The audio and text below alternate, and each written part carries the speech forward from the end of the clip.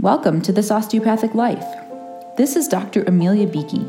I am honored to share with you the philosophy that has underscored my personal and professional life and explore how osteopathy truly is for the health of all things. I see these principles in action every day in my varied roles as physician, parent, athlete, writer, musician, coach, and entrepreneur, and hope they will light the way for the path to your best health.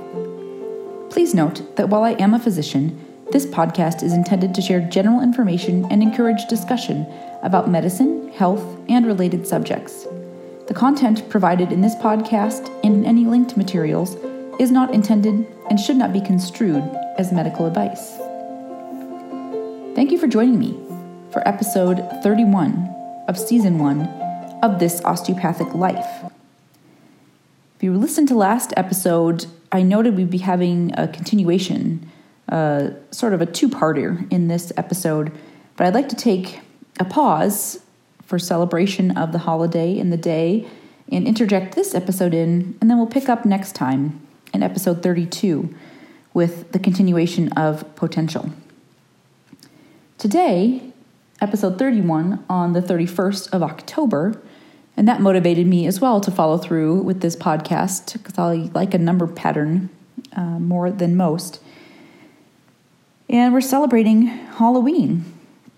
And where I live currently in Ashland, Oregon, it's a big deal. We start on the weekend prior with a race in costume, and it continues into the week. And the Halloween parade that will commence in a few short hours here is open to all. So everyone kind of joins into the parade, and it begins at the library and walks down through town, maybe a mile toward the plaza. And thousands of people gathered and outrageous, amazing costumes. And it's a lot of fun. And so a couple things have been coming up for me in recent days and weeks. And thinking today about costumes, and in particular masks, brought me to a topic to discuss for this 31st episode. When I think about masks on Halloween, there's a purpose, right? It's for the holiday. It's to dress up as something or someone different. And it's a way to be somebody else, to try something else on, to experiment and see what it feels like to be a different character. And there are certainly the scary options. Our office staff today had a variety of clowns of both the friendly and the intense and scary variety. And it's interesting to think about extending that beyond just the day. So when else in our lives are we wearing masks? And are we doing so from a protective place? Do we need to have a barrier up between ourselves and the world around us? Do we need to keep up a certain persona that requires some external armor to support us and make it possible? Do we need some different props in order to feel capable or brave enough to do that which we're needing to do? And sometimes that mask is appearance-based. It might be the way we dress or how we present ourselves. And other times it can be behavioral-based, certain things that we're saying or doing that might not be our truest, most authentic self, but the self that we need in that moment to survive or perhaps thrive in a different environment. I think about the costumes that I saw today on the playground as we dropped our children off at school, and some were ready-made and store-bought and totally in that category in our world. Others were homemade and crafted, and some more skillfully so than others. My contribution to crafting today was cutting pieces of duct tape and folding them in half and fixing them to some plastic glasses to create whiskers. And that's about the sum total of my craftiness. And others were these elaborately made, hand-sewn costumes where you got exactly what they were, and they were beautiful and lovely and, better than store-bought in their way. And I think about that in the masking of ourselves in the world. Do we rely on others? Do we need it ready-made? Do we need something that's prefabricated and to just step into it? Maybe for the ease, maybe for the convenience, perhaps for the lack of skill set to craft it ourselves. Are we able to generate this new persona and perception and way of being ourselves? And in that case, is it disingenuous, or is it simply just a different version or a different moment of ourselves being presented to the world? Are we making it for someone else? Are we such that we are a leader in that way and we're able to craft things that people relate to, or they can kind of describe to us, and we're able to draft it in a way that perhaps they couldn't? And there's this reciprocal relationship of organization and creativity and development, looking at potential from last week, taking something from possibility into actuality. Can we do it ourselves, or do we need someone else to help us make that which we need to create this mask or this costume to be able to step into the role the world is asking of us? It's interesting to see, and I think about having grown up where I wore a uniform for many years of my education, and I loved it. I loved not having to make the decision. I loved that I could wear the same clothes day after day, and you wouldn't really notice unless I had something obviously dirty on them. I loved that there was minimal competition or, between people. We just all wore basically the same thing. And maybe your shoes were the one place you could get semi-creative. And even then there were a certain framework you had to stay within. And I loathed the dress-up days because you had to make a choice. And, were you going to fit in? Was it going to be as comfortable as those pair of pants that you'd worn day after day after day and did wash occasionally? And I think about the challenges of getting dressed some days for our children and trying to keep their clothing somewhat uniform-like. If there's a certain sweatsuit last year my oldest son loves, we bought it in a few colors, and that was that, and mix and match a t-shirt, and we were good. My middle son seemed to have a little more challenge with choosing his clothes and somewhat for the fit, and he's often a subject of hand-me-downs, but doesn't always align with the style of his older brother. We have a bit more of a struggle. My daughter, much more independent and more opinionated in what she chooses. And for me, I had a uniform of sorts, a dress, leggings, boots, scarf in the wintertime. But it's often fatiguing to have to stop and say, what do I want to wear today? And I admire folks who are so put together, and you see the care and the time and the attention to detail and the awareness of coordination in their clothing and in their outfits, and they look amazing and they appear comfortable in what they're wearing. Whereas for me, the one-piece fleecy tiger zip-ups that some of the children are wearing today would totally be my comfort zone. And I think about that. How is your everyday dress versus your costume experience? Do you love the everyday and it feels awkward to get into a costume?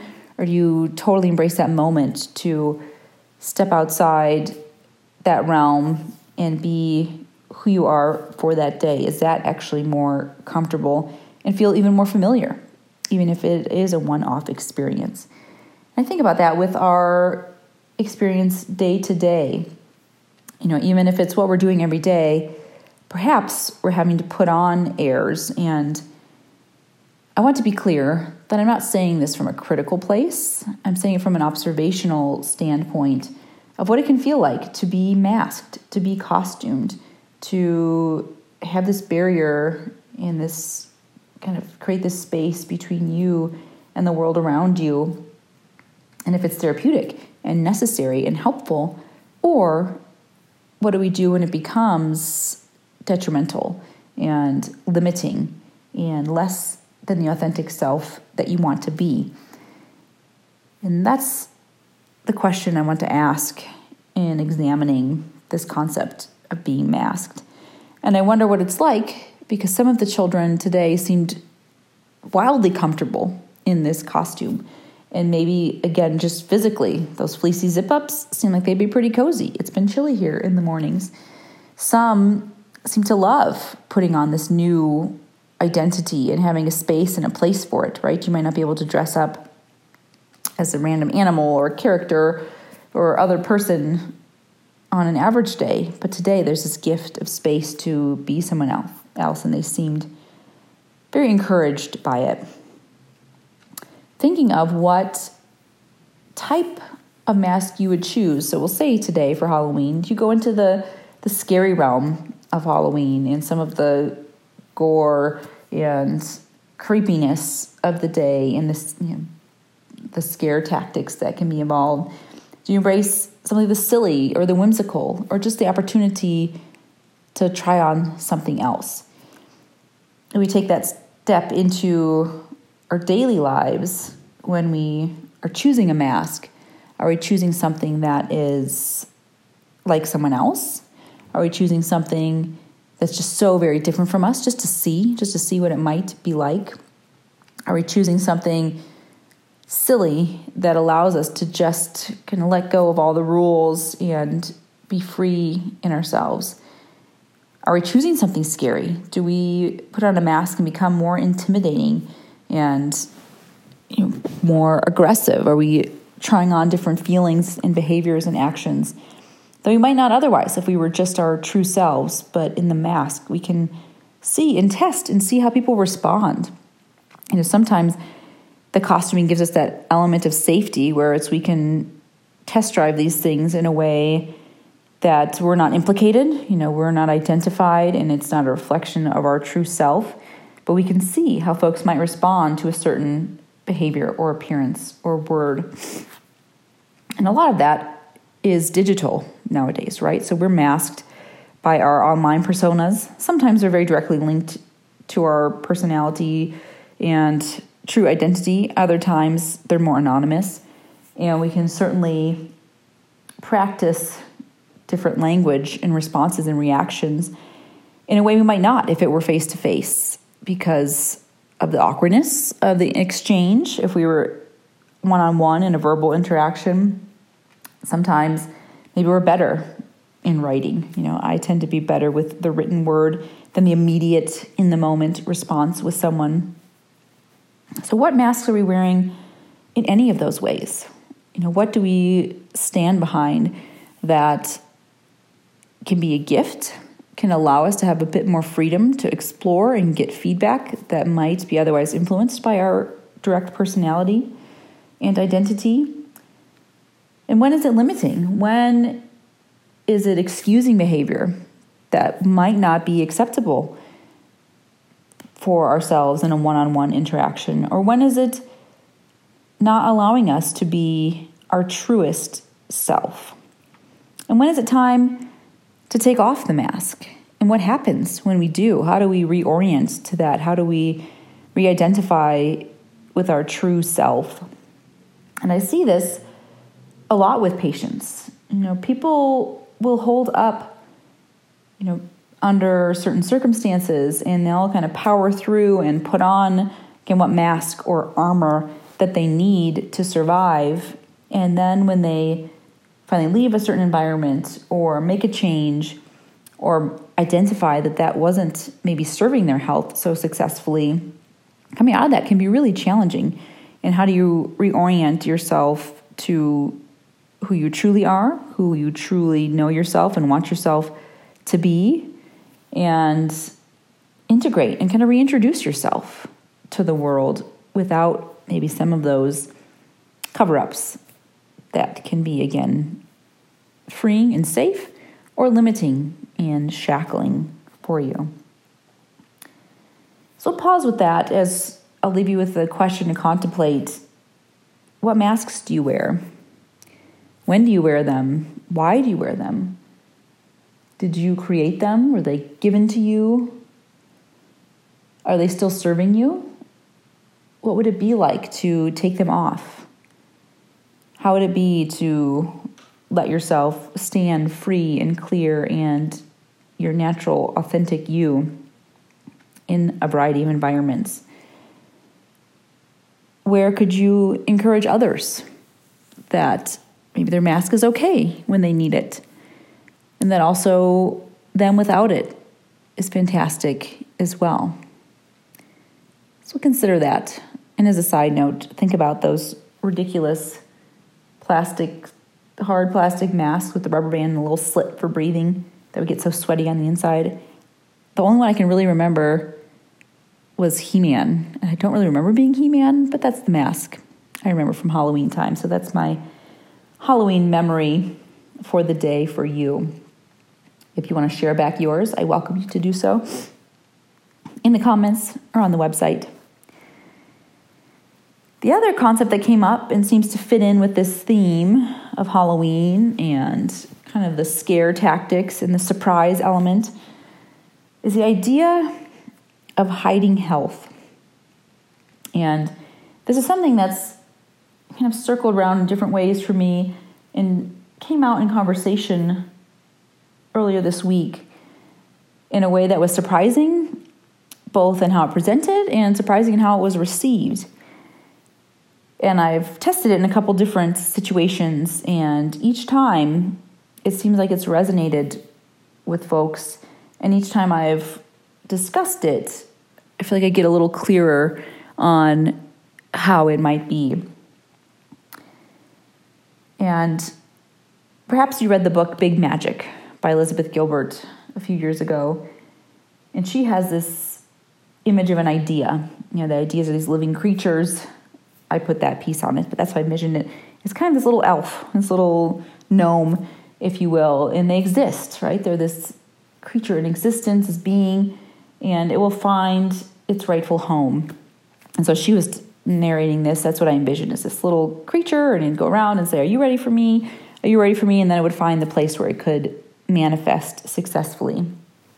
And when I was thinking about health earlier this week, and my perception of it in a treatment with a patient, it became more personified. When we think of health and vitality, and we can give it different descriptive words, but really, particularly in this moment, it presented itself in a way that I spoke of it, it felt like more of a being, a creature, if you will, like this little gnome of an idea from Elizabeth Gilbert. In so much that I feel like I could describe it with a word, and I could think of a number of words that if I inventory patients over the years and how this kind of being of health felt for them and the treatments and the expression of it. But what came up was that it felt like the health was hiding. And as I considered that, and as we kind of dialogued it, it was as if the health was there, and it was vital and potent and fully present, and responsive to treatment. But it was reluctant to kind of sing through, to be seen, to present itself. And as we discussed some possibilities of why, I thought about other instances for myself, for my children, for previous patients, where I had a similar sense.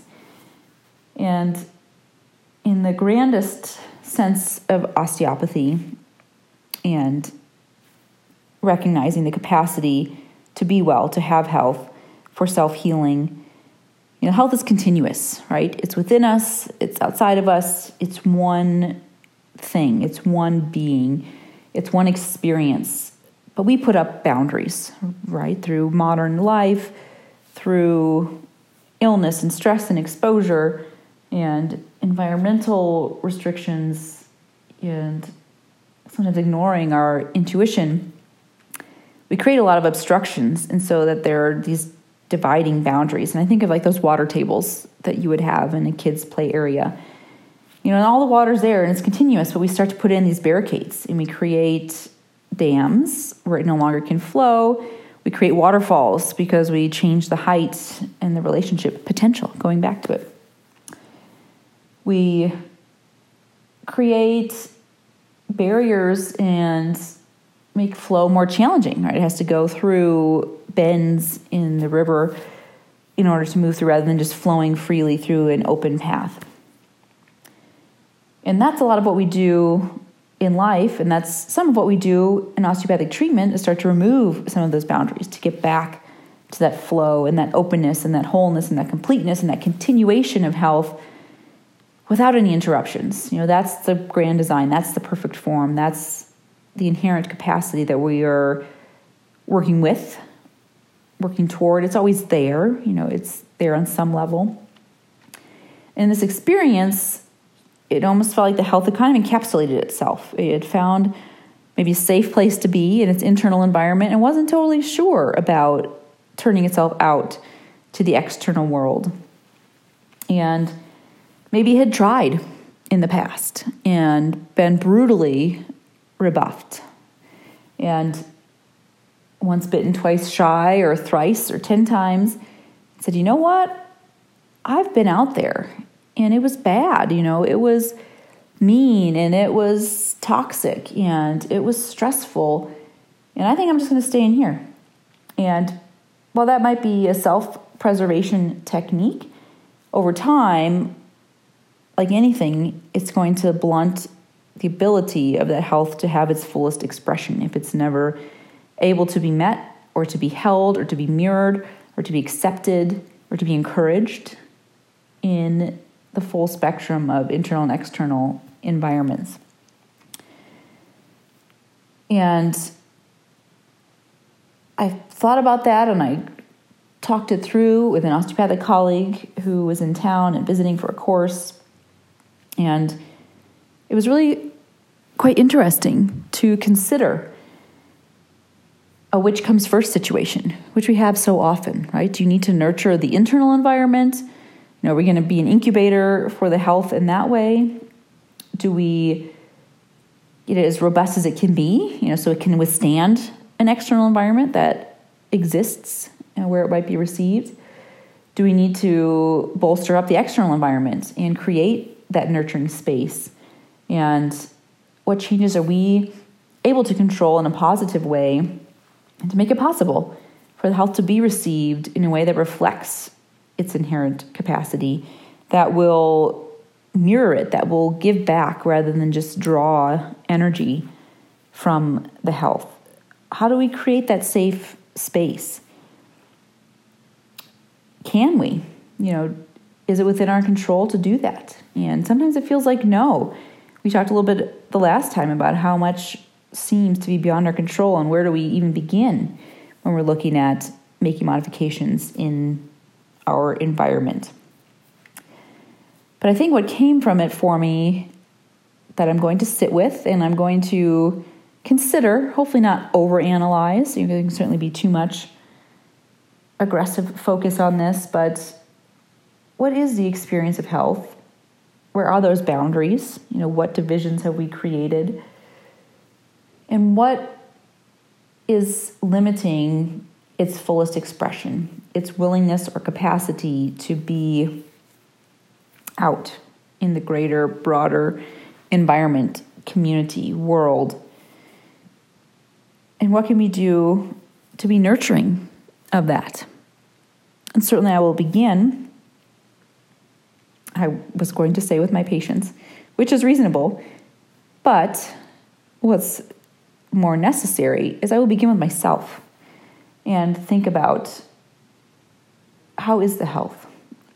How is the health internally?